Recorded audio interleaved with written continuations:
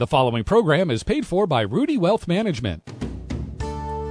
Good morning, and welcome to Paul Rudy's On the Money. You're invited to be part of today's show. Call 356-9397. Opinions and views expressed represent those of the guests and do not necessarily represent those of the station. And now, Paul Rudy's On the Money. Well, good morning, everybody. This is our last show of On the Money for this year. Everybody was getting excited when I said last show. They were saying, hey, maybe that's the last show ever. That's the last one for the year. It's kind of a special occasion show. We were scheduled, obviously, the fourth Tuesday would have been on Christmas Day, and I don't think anybody wants to hear us on Christmas Day. So we agreed to move to this week, and it might be a timely show. There's a lot of people that are concerned about what's going on. We're going to talk about that. I think the takeaway from the show today will be there's no particular concern here. We do have Dr. Fred Gertz on the phone. Dr. Fred, are you there? Yeah, good to be here. Thanks, Fred. Good to be with Fred's you. in New York City. Fred, good morning. Right. And I have David Rudy, certified financial planner professional and retirement income certified professional, as I reach for my iPad. Good morning, David. And I have Ryan Repka, who works with me also at Rudy Wealth Management. Ryan, thanks for coming in today. Good morning. Fred, chaos in the streets. Yes. Everybody's worried. Now, all of a sudden, I mean, how many times have you heard the word recession in the last week? Right.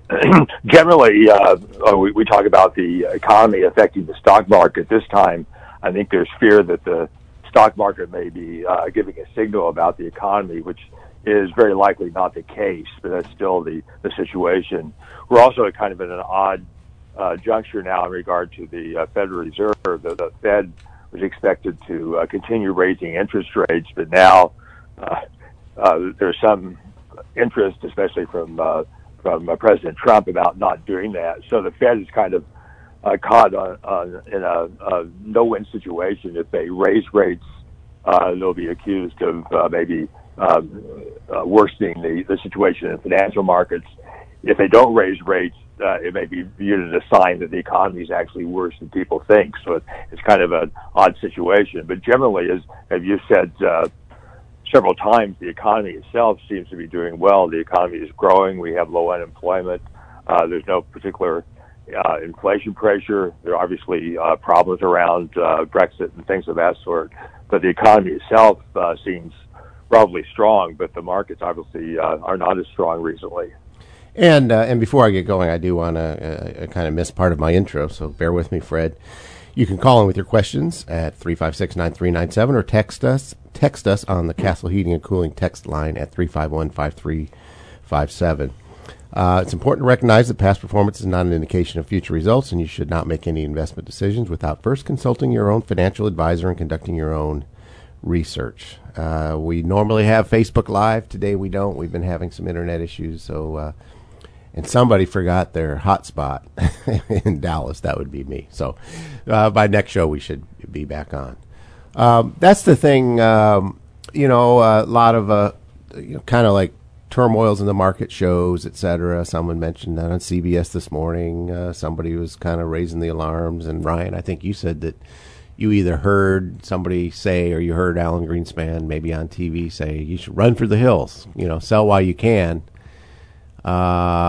And of course that rattles people. And here I am saying, look, we get every given on average annually, the intra-year, even if it's a winning year for the stock market, a plus year for the stock market, the typical annual intra-year decline is 14%. So far, this is 13%. I'm still treating this as a correction.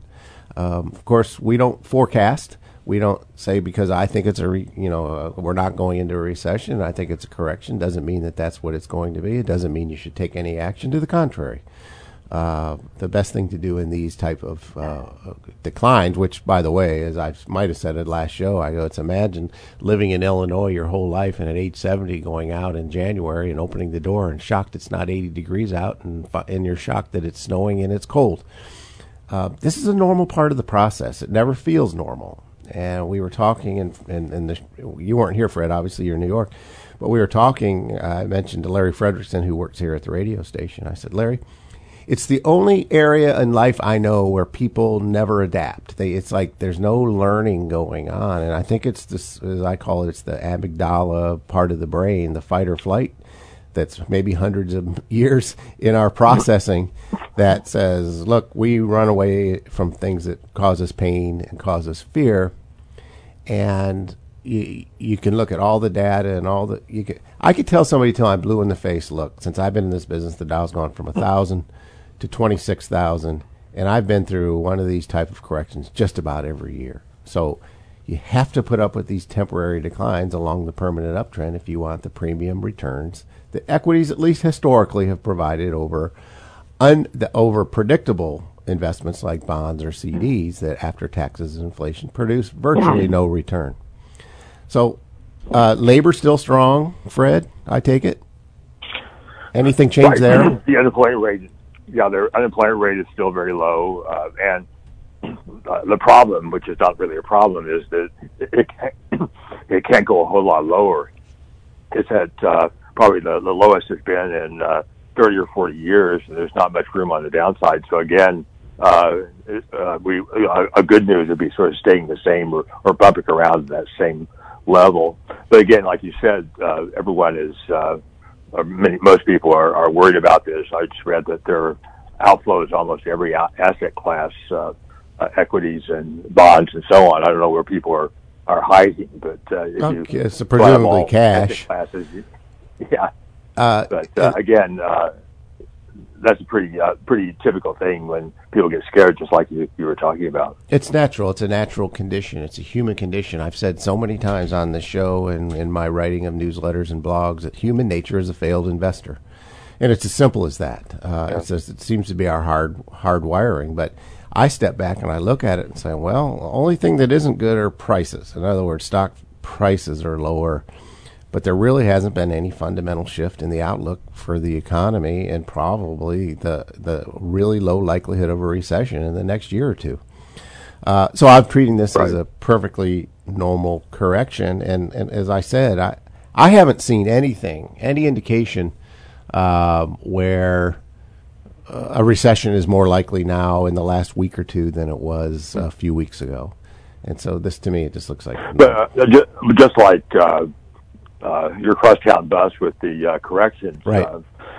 Business cycles don't last forever either, so it would be a great surprise if we had a mild recession in the next like a year and a half, 2 years. Of course. That's we're close to the longest expansion. So again, a recession itself is not necessarily terrible news. That happens, they come and go. The problem is that the last recession was unusually severe, so. Again, I don't think anyone's expecting a 2007 to 2009 kind of great recession, but it wouldn't be a great surprise, though, in 2019, 2020 if the economy stopped growing for a couple quarters. And the other thing about the cycle, I always look and say, wow, for 6 or 7 or 8 years it was so weak. I'm not blaming anybody. We went through the financial crisis. Maybe it's only natural that we would have 2% GDP. So people argue about that. I'm not going to argue about that.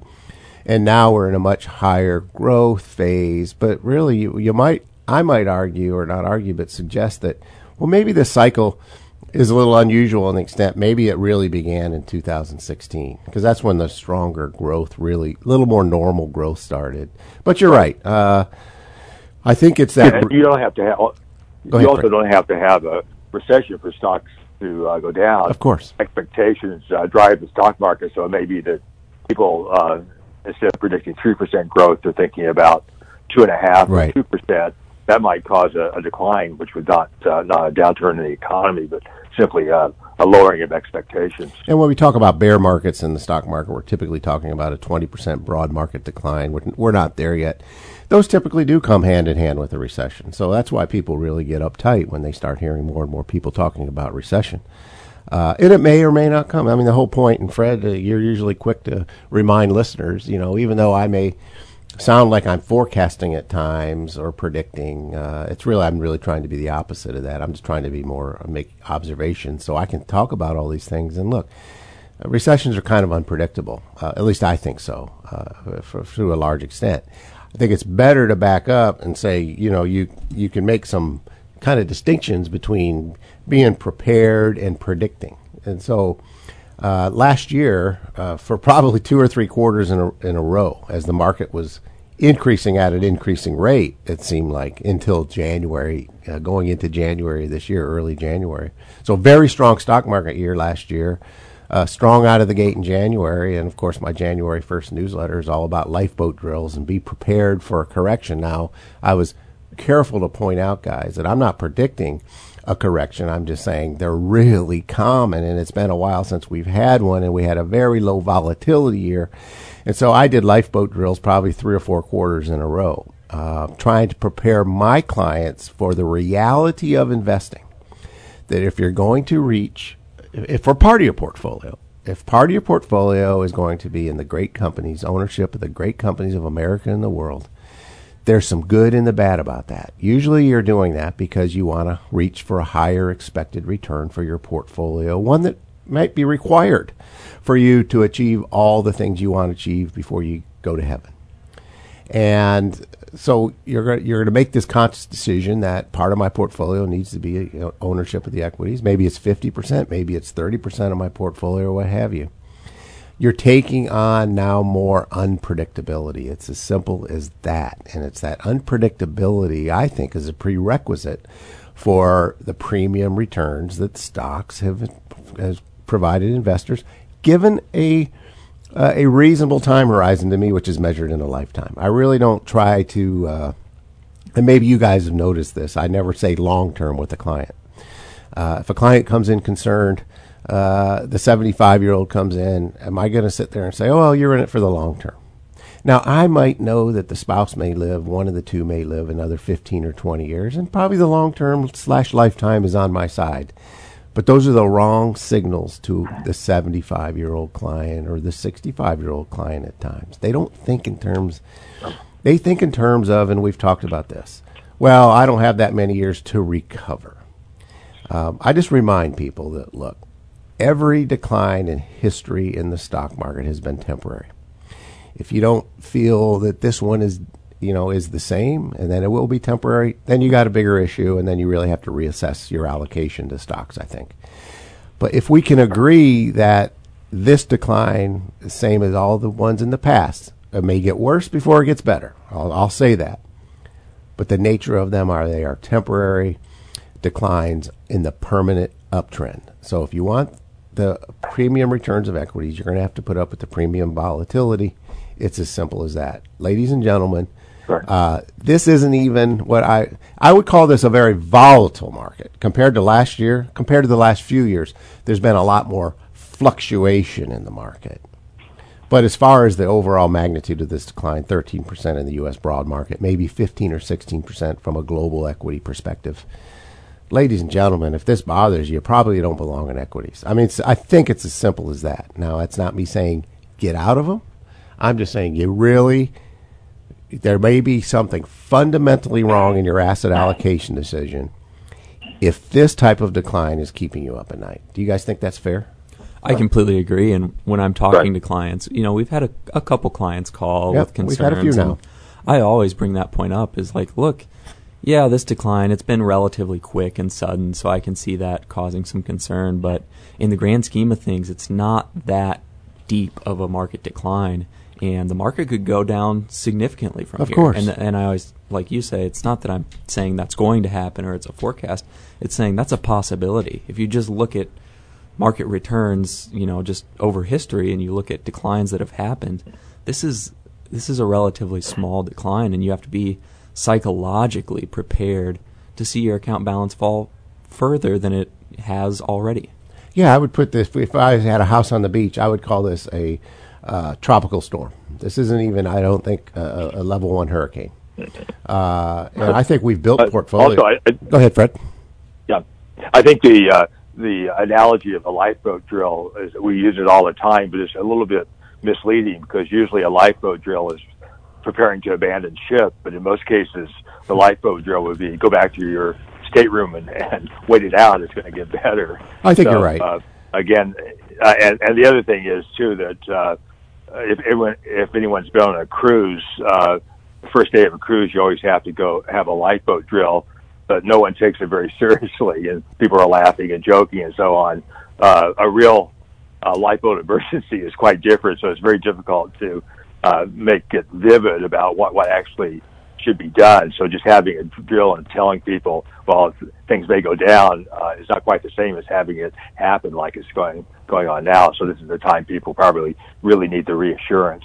There's no question about that. My point of the lifeboat drill, of course, is it's too late if you wait till you hit the iceberg, right? It's too late if you wait to do your lifeboat drill there. But you're right, the analogy has some weaknesses for sure, and it doesn't do the complete job. That is for certain. But I guess just experientially, in my 35 years, I find the more that I do those things, Fred, on the front end, it probably reduces the anguish a great deal. But there will still be people that call or come in and saying, look, I'm really a little bit rattled by this. And it's something, this is what I'm trying to teach the guys. How you talk to the client makes all the difference in the world. If you're like a typical advisor that I've witnessed that gets on TV or the radio, they're quickly going to go into, well, you're in it for the long term. Well, and hopefully I don't sound that way. I try not to. Yeah, you're in it for the long term. It's just too cliche, and it doesn't. So I like to, basically here's what happens when a client walks in. I say, look, the reason I wanted you to come in instead of calling me on the phone today, I know you talked to Ryan or you talked to David. I really wanted to reach out to you because I've been here for 35 years, and I respect the fact that this feels horrible. Even though I might sit here and think, I don't know what people are really worried about. This is pretty calm. I'm not going to say that to the client. I'm going to take their concerns very seriously. And David, you're probably the best at this because you go into that. Well, what is it that really concerns you? You want to mention kind of how you deal with that? Well, what is it about this decline that bothers you so much? Yeah, I mean, usually it's people worrying that they're going to run out of money. Right. So sometimes I think the most helpful is even just stepping away from just focusing on the investments and saying, look, when we came up with your financial plan, and we're dealing primarily with retirees, so the big component of that is how much can we safely withdraw from the retirement portfolio? And again, I guess you don't want to make that sound like it's a guarantee, but right. What's a reasonably safe withdrawal rate from a portfolio? When we come up with that number, it's based on horrible market returns on average over your lifetime. It's based on horrible sequence of returns. So usually, yes, the new retiree, they worry that, well, I'm going to move my money over to you. I'm going to retire. And no sooner do I do that, the market's going to go into a full-fledged bear market. Say it goes down 20, 30%. I say, okay, well, let's say that happens. Your plan is built to withstand that. And sometimes that's reassuring. It's like you're not just saying, well, the market, I'll talk about the things that you talk about from an investment standpoint, but it's saying what you're worried about, we're building your plan to withstand even worse events than that. Because if we didn't build your plan that way, it wouldn't be a plan. It'd be a bet. It wouldn't be bulletproof. Who wants to retire with a plan that's like, well, as long as things work out okay and returns are decent, you're going to be fine. No, even if returns are horrible over your lifetime, you're going to be fine. Yeah. You guys have probably noticed that every conversation I have with a client, I don't sit there and say it's going to get better. Now, at some point, I'm going to say, look, I can't tell you when it's going to get better or how it's going to get better, only that it will. But one of the things you've noticed I always include is, but don't be surprised if it gets worse before it gets better. I don't want them to walk out and feel better just because I said, oh, it's going to be, you've seen the worst. I might feel that way. Excuse me. But I'm not going to say it. In fact, I'm going to go the other way, and I'm going to have them walk out of the door, mentally prepared for it to get worse. Because in reality, that very well could happen. But when we step back as advisors, and one of the messages we want to get is, look, if we always have to assess, maybe is the allocation inappropriate? Did we get something wrong? And in a rare occasion, we'll have to reassess and say, maybe the client isn't in the right allocation. Maybe they let on, or we felt like they were comfortable in a 60% equity portfolio, and when maybe they're not. Maybe they should have been in 40% or 50%. So we're really careful about those issues, but I always want to make sure that they're mentally prepared. Look, in reality, the odds are a year from now, there's a 3 out of 4 chance the stock market will be higher than it is today. And in those up years, it tends to average about 10%, double-digit returns. But downturns also average double-digit returns. This is just one of these things where it comes from. Instead of being in the prediction business, try to be in the preparation business. Prepare your clients to anticipate that this is part of the journey. In order to over the next 30 years, to have an income stream that's at least going to double, because that's what's going to be required for most retirees over their 2 to 3 decade retirement, you're going to have to expose part of your portfolio to unpredictability. I'm sorry, that's just the rules. That's just the way it is. What can we do? And we're always assessing, what can we do to mentally prepare people for these inevitable storms? One of the things that you guys have done is come up with a one-page, it's essentially a one-page investment policy statement. And part of that investment policy statement is Mr. and Mrs. Smith, our new client. We've agreed that we're going to be in this portfolio. We've agreed that we're not going to try to trade in and out of the market. We've agreed that we're not going to try to forecast the economy. And we're going to memorialize all those things. And you've told us that you want an income stream that keeps up with your cost of living. You've told us that you would like to endow your children with a certain amount. And this is the portfolio that we deem is reasonable and the one that best fits. But we're going to make you look at 3 past bear markets. I call them the good, the bad, and the ugly. The one, from our global perspective, the good one was 2000 to 2003, when the broad U.S. market declined 50% and the global portfolio was down, more diversified portfolio was down 20%. Now, it's not designed to do that. And they probably never will see that type of diversification benefit again. But that's an extraordinarily good one.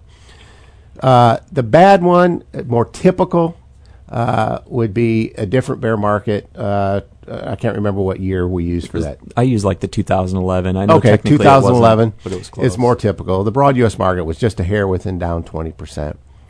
And a portfolio of yours would have been down this much. And that's pretty typical. And now the ugly one is 2008, 2009. You may never see something like this in your life again. But be prepared in a small likelihood that it happens. We do a lot of work on the front end, don't we, guys? And I think that pays off. I think so, and I think like Dr. Gertz said, there's still, it's not the same seeing the numbers on paper versus actually experiencing it in real life. But at least they're not caught by surprise, and they can't say, well, I didn't realize this was even possible, or I didn't realize my portfolio could go down this much. It's like and usually they're like, well, you told me this could happen. And I think just avoiding that surprise, it doesn't make it pleasant, but it makes it a little bit less scary and makes them less likely to panic out or make a change that they shouldn't be making. Go ahead, Ryan. I agree, and I think what good advisors do is arm their clients with the information in advance, and I think that's kind of the purpose of your lifeboat drills, if you want to argue over the exact use of that example. Does this mean exactly what we're saying? The point is just to make sure that in advance clients know what they're going into. They have the ability to go up, the market can go down. And one thing that I just read just this week I thought is helpful is when you're looking at your financial plan, you're looking at your investments, you don't make a change based on the headlines in the news. You make changes based on the headlines in your life. So you make changes when something dramatically changes or shifts in your life. Maybe that's a birth of a child. Maybe that's the death of a spouse, or there's a major fundamental life change. That's when you really have a need and a reason to make changes to your portfolio, not when we see the market going up and down as we've been seeing this year. It almost, it's normal to expect this to happen, and you shouldn't be reacting to it and making portfolio changes simply because the average showed up. Well, you gave me a great segue into our first text from Mike. You've heard me say it on the show. This is perfectly normal, but yet I with the caveat that the client understands it differently. It means different things to them than it does to the advisor. And Ryan, you said it. We all say it. I think this text from Mike might encapsulate what I was trying to say a few moments ago. So I want to get into this a little bit because there's certain things in it I want to talk about. I want to talk about the whole thing, but I'm going to read the whole thing. Here's an email from Mike, and I think this is probably a text that a lot of people could write. It really bothers me when I hear advisors pretty much say don't worry about it when the markets have a big decline because it's normal. What they don't realize is they get a percentage of our accounts regardless, and that's true. A decline for us, the client, take it, it's a loss. A decline for us means the advisor just gets less. They, which Mike means the advisor, get their certain percentage each quarter regardless from us. That percentage stays the same. Our gain or loss is not consistent. Can advisors realize it's our money we are losing, not theirs? An advisor cannot possibly lose any money from our account. They get a positive gain quarterly regardless. Now, I want to go through a few things of that I think might help Mike, and it might help listeners when I read this. The markets have a big decline. Well, first of all, see, to the client, to the investor, whose person it's their money invested, when it's down 10 or 12 or 13%, to people in the investment business, we think, well, that's really typical. We might say normal. What Mike's saying is it's a big decline. And so that's one of the issues. So one thing I would say to Mike and people like that is, well, it's not a big decline. I'm not here trying to make you feel better. I'm not trying to spar. I'm just saying in the big scheme of things, from the advisor's perspective, when we look at the backdrop of history, this is not a big stock market decline. From the client's perspective, it's like, well, really? Because I just saw $30,000 seemingly disappear from my portfolio, and it used to take me 1 year to make $30,000. Mike, I get that point. A decline for us means it's a loss. Well, there's one issue. There's a word I don't use with clients. Now, a client might come in and say, I lost $10,000 this quarter. And I'm going to say, well, what do you mean? What did you do? I'm going to entrap them. In the spirit of Michael Flynn, I'm going to use the word entrap. Okay, and I'm playing a little game with them. I say, what did you do to lose money? He goes, what did you do to lose? What do you mean? What did I do to lose money? It's you guys. I'm like, well, we didn't do anything to cause you a loss.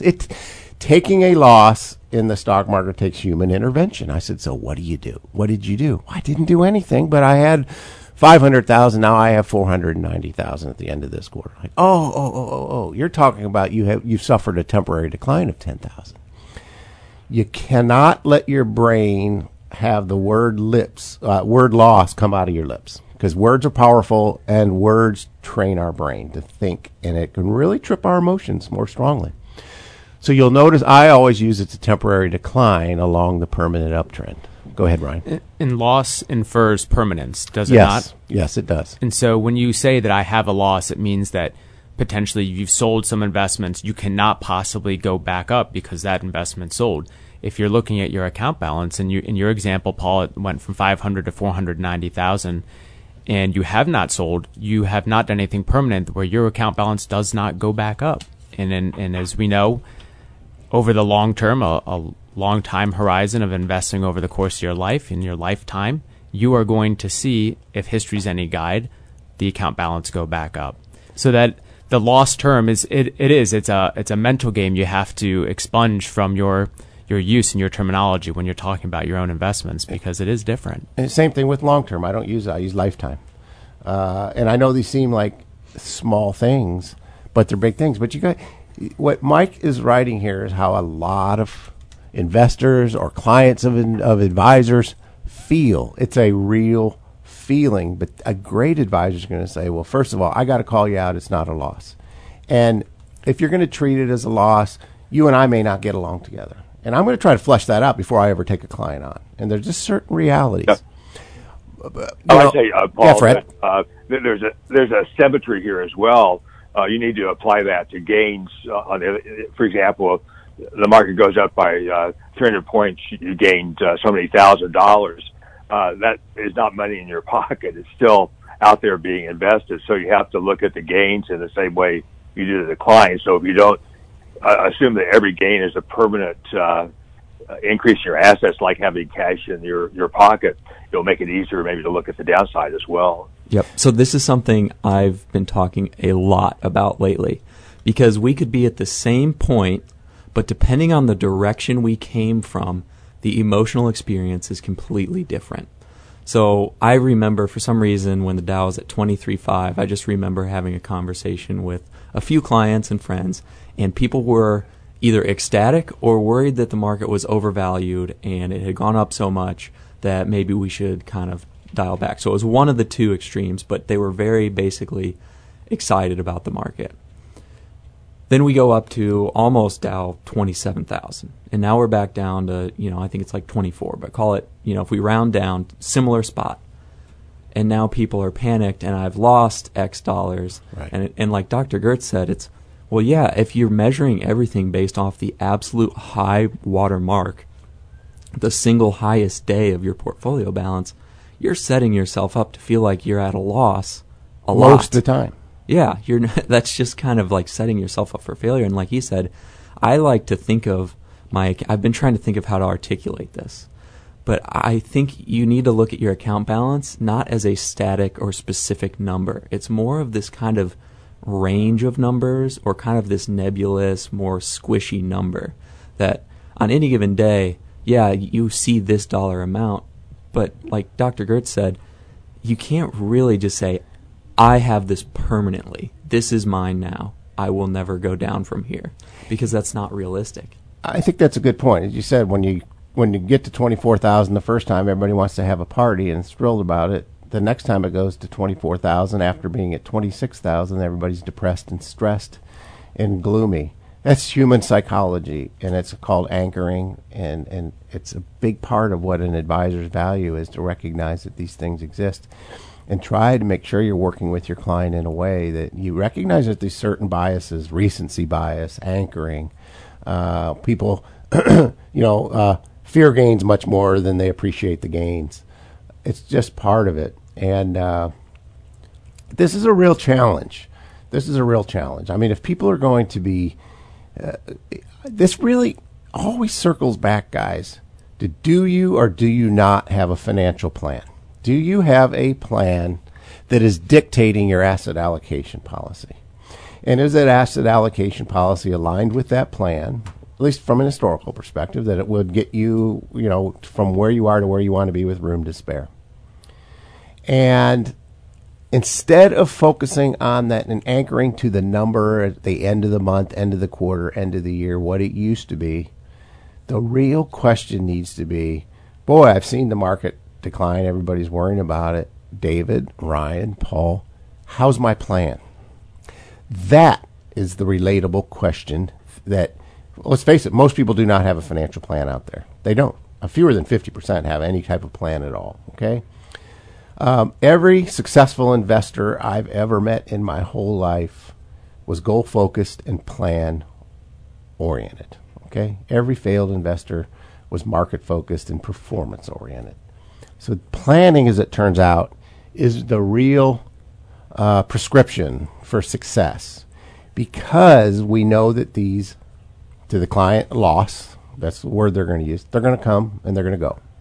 And gains aren't permanent. The uptrend is ultimately permanent, but, if I finally cross the $500,000 or the $300,000 or the $1 million value, you're probably going to go under it sometime before you go to the next level. It's just part of it. And it's just a key part of being an advisor, right? I think in Mike's email it makes it sound like, well, you guys are there to make us money. We don't like to lose money, and if we lose money, you shouldn't get paid. I'm putting words in Mike's mouth, and I don't think he's saying that, but so I'm taking it a little further. The real value of advisor is, look, we have a plan. David, I understand. You're just retired a year ago. You've spent $50,000 of your principal, and your account's down $35,000 because of portfolio impact. I know what you're feeling, and you feel like, wow, if this keeps going like this, it won't be long, and I'll be back at work. That's how it feels to the client. It's our job to say, as you said earlier, well, David, I remember we had this plan we put in place. Let's review it. Your plan had an 86% probability of exceeding, doing all the things you told me you wanted to do. So not only meet it, but exceed it. High probability. that plan is still fine. It's properly funded. It's in the comfort zone. Here's where we'll start worrying a little bit and where we might make a change. But that's still a pretty far ways off. But your plan is fine. Don't you think at the end of the day, instead of looking at statements, which you can't help people from doing, if they would just ask, am I okay? That's really what they want to know, isn't it? Am I okay? That's the question. And another way they might ask that question is, am I okay means directly, can I still spend what I'm accustomed to spending, or can I still live the way I was accustomed to living prior to the fluctuation of the market? And I think that's what is the bottom of every question is, am I still able to do what I was accustomed to do regardless of market movement? Yes, look, downturns always turn up the heat on a client's feelings. They're just going to magnify those feelings. And the key is for advisors, and what the client wants to hear is, am I okay? I understand your concern. I take it seriously. I'm not ignoring it. I know those feelings are real. To you, those feelings are very real. And I want you to know, I hear you. But let's go back to your plan and show you what we talked about on the front end. And let me show you that even with this decline, we've been prepared for much worse than this. And to prove that, your plan is still just fine. And you just talk further and talk further. But again, the key ingredient, guys, is, but it could get worse. And if your portfolio goes below this number, we may have to cut your monthly spending, probably temporarily, by 5, 6, 7, 8%. The other thing I think is a good phrase that it can be really helpful for investors is, it's okay to feel fearful. It's not okay to act on that fear. I think no matter what you do and no matter how much you mentally prepare for declines, 99.9% of people are going to feel fearful or worried or stressed out when they see their portfolio balance decline 10, 20, whatever the percentage is. When they see that decline, it's going to bother them psychologically. It's one thing to experience those difficult feelings, but it's another to give in to them and make impulsive decisions. And you can give yourself permission to be a human being and feel fearful, but don't give yourself permission to act on that fear. Say, basically, no, I need this allocation to accomplish, like you said, it's kind of back to the reality. This is normal. It kind of sucks, for lack of a better term, but all I can do is just continue to stay invested in the allocation I've selected. And in some ways, embrace that fluctuation, all right? Some people call it volatility. Embrace it. Well, why in the heck would I want to like this temporary decline? What is about I should enjoy or feel good about?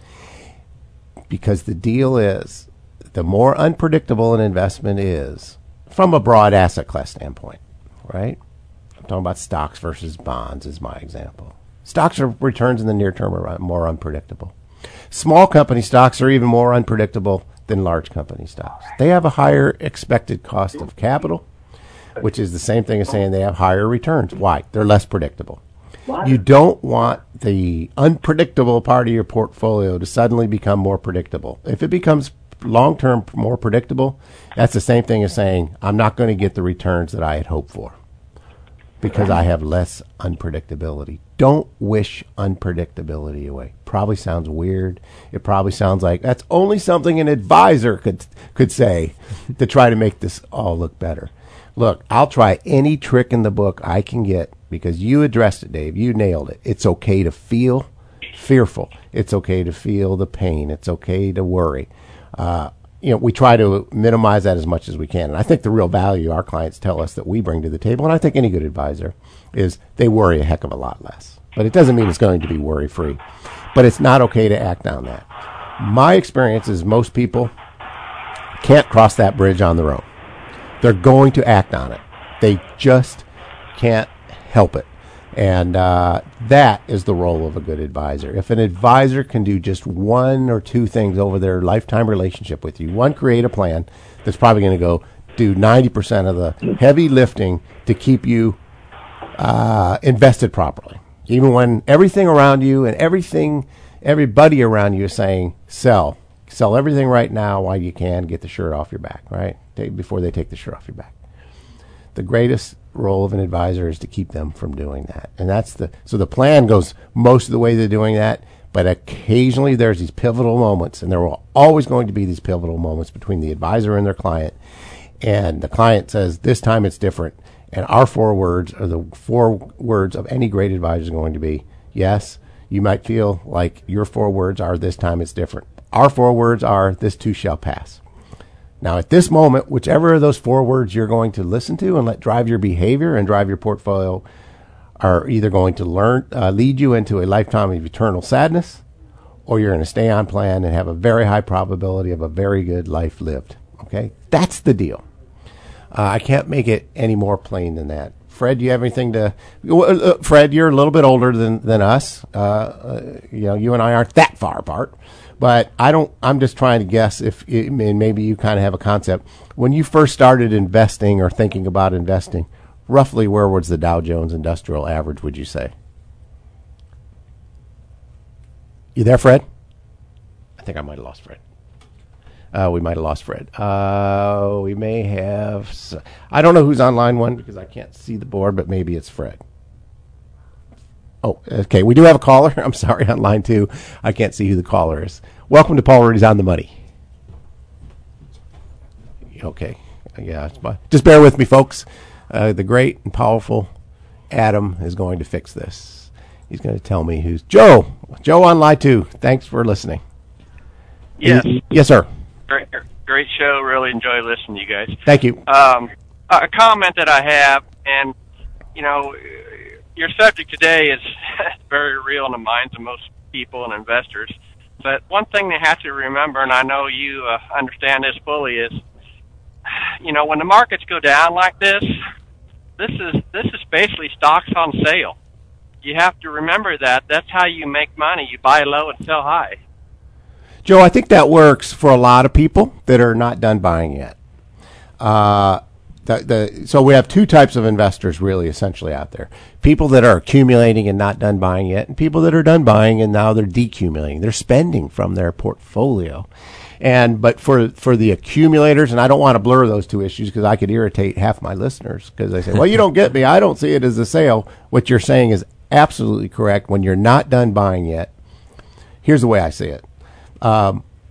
Prices 10, 20, 30 years from now are likely to be not only higher than you can think they'll be, higher than you can imagine. If history's any guide, that's what's going to happen. With that in the backdrop, anybody who's not done buying yet, for them to want the prices to go up today or tomorrow is nuts. Okay? It's irrational. You want the biggest sale. If they could throw in a 2008, 2009, 57% off sale, that's not a gift from heaven. That's a gift from God himself. Okay? For the accumulator.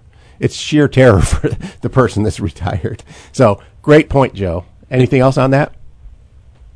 No, that's all I have. All right. Thank you. And then I think that brings Thanks, up Joe. the question for retirees. Well, what do we do during these time periods? How do we avoid selling during these sales at these lower prices?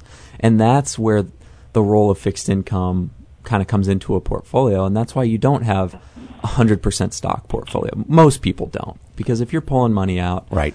And as you've talked about, the reality of investing in a stock portfolio is there's going to be declines from time to time, You want on them. a regular basis. You know what? You don't want them, but it's good for you. Whether you want them or not, the reality is that they're going to happen. And so you have to have a way to continue to take money from your portfolio during those times where the stock market's temporarily down 10, 20, 30, 40% in the extreme cases. And that's where you basically take the money from the fixed income portion of your portfolio, which you're going to probably be doing anyways if you're trying to rebalance. Because when the stock market declines, if you have a certain ratio of stocks to bonds, the stock portion just got smaller relative to the bonds. So even just rebalancing will kind of naturally take care of that. But that's why I think if I had to come up with a rule of thumb, it's have at least like 3 or 4 years worth of spending in stable investments to get you through those tough times. And sometimes psychologically, when people know, okay, well, I've got a 3, 4, 5 year runway of stable investments before I would have to sell something while it's down, sometimes that really helps people psychologically. It does. I mean, there's no question about it, and I think that's really good. So that's when I hear people on TV or the pundits say it's time to get out of stocks completely and go to cash. What you're saying is the better preparation question is, what's the right amount of cash or high quality bonds I need to get me through the inevitable downturn in stocks? So, the person that's the predictor, get out of stocks, go to cash. The wise investor says, look, I know these are going to happen. It's probably going to happen to me because I could write the book. I could be the author of the book. How come investments work until I buy them? That's just me, some people feel like. And what you're saying is, go ahead, Fred. Well, I'm back. Okay, so one of the questions, Fred, I had for you, if you'll answer it, is when you started investing, roughly where was the Dow Jones? Not that this proves any point, but I'm just trying to put some historical backdrop. I don't know exactly, but I know it was roughly. Really big deal when it broke 1,000. That was the intraday trading, and it took a long time after that really to get above 1,000. So it was back in the late 60s, early 70s. Yeah, and okay. That was the period. My beginning period was one of the toughest in a long time. It wasn't that the stock market was declining; it just wasn't going anywhere. So I treaded water for about 10 years, and all of a sudden, in the 1980s, things took off, and it's been good since then. Then one other point, I'm adding a lot of things together, but you talked about the risk-return issue. You could always give people the option, would you like to buy an annuity? And given the pricing of annuities, almost everyone says no. So what they're saying is, I'm willing to take some uncertainty for the much higher expected returns as opposed to a certain return that's much smaller than it would be otherwise. So annuities are not a very popular item among people, and the reason why is the question, the issue you're talking about. Yeah, exactly. There's just trade-offs. We're never eliminating risk. We just trade one risk for another. We're always doing that. Well, guys, we have about 5 minutes left. We're getting into the end of the year, so this is when I like to. First, I'd like to thank Fred Gertz for constantly being on our show. He's I get so many compliments about having you, Fred. I enjoy it and look forward to it. It's a highlight of my week very often. Well, as it is ours, and you add a lot to our show, and we're very grateful that you're willing to do that. Not everybody's willing to get on on a show because you never know what's going to come out of these advisors' mouths. And Fred doesn't work with us or for us. He's completely independent. So I know, Fred, you're extra careful. So I'll compliment the young guys that you're comfortable working with them. I'd like to thank WDWS for letting us do this show since, I think, 1990. That's a pretty long run. I hope to continue to do it. That's my intent. But what a wonderful gift to us and our company. It's been terrific for me, and the people here at WDWS couldn't be better people to work with. And I think they get the idea, and they picked up early that we're not going to get on the show and turn it into an infomercial. I'm sure I've shamelessly, from time to time, have probably gotten near that line. I try not to, but it's purely educational. We try to do that again, and we're not arrogant about this. We know we don't have all the answers, but we just try to provide listeners with the questions to ask their advisors so that they can have a more complete, not get rich, but live richly. That's what we hope people are able to do, and that's all that's all relative. It means different things to different people. I want to thank the community for making Rudy Wealth Management the number one investment firm in Central Illinois in the People's Choice Award. That's a big deal to us, and that combined with your brother Paul and your brother-in-law Paul Jr.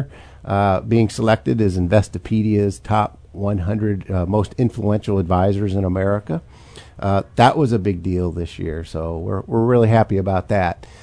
We've had a terrific year, guys. Rudy Wealth Management has had by far the best year when it comes to new clients discovering us and becoming clients.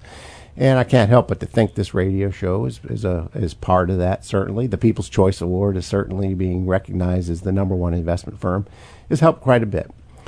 We love to help people. Now, we can't help everybody, but we try. So anybody who is looking, again, I guess it's turning into a shameless commercial. I guess this is my way of saying, look, use this as a resource. We're not going to assume you want to be a client.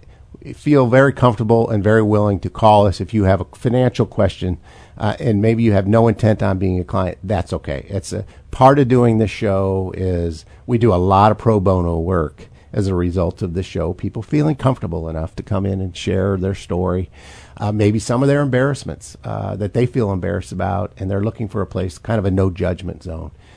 We can often help point those people in the right direction, independent of becoming a client. So it's been a terrific year.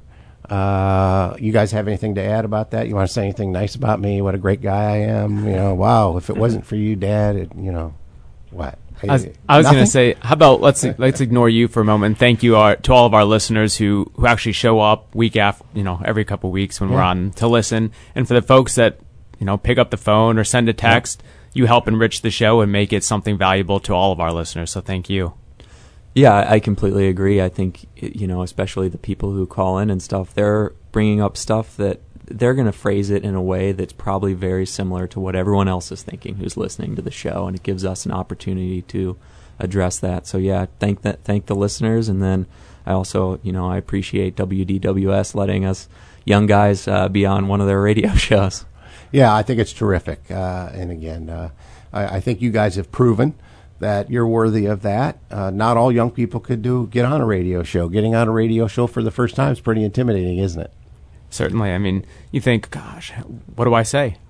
Okay. It's tough. Well, anyway, it's been a great year. Thanks to everybody. Thanks to WDWS. Thanks to our listener. Have a great rest of the year. We'll be back at the first of the year. We'll all get through this temporary decline. Thanks for listening. Join us for the second and fourth Tuesday of each month for Paul Rudy's On the Money.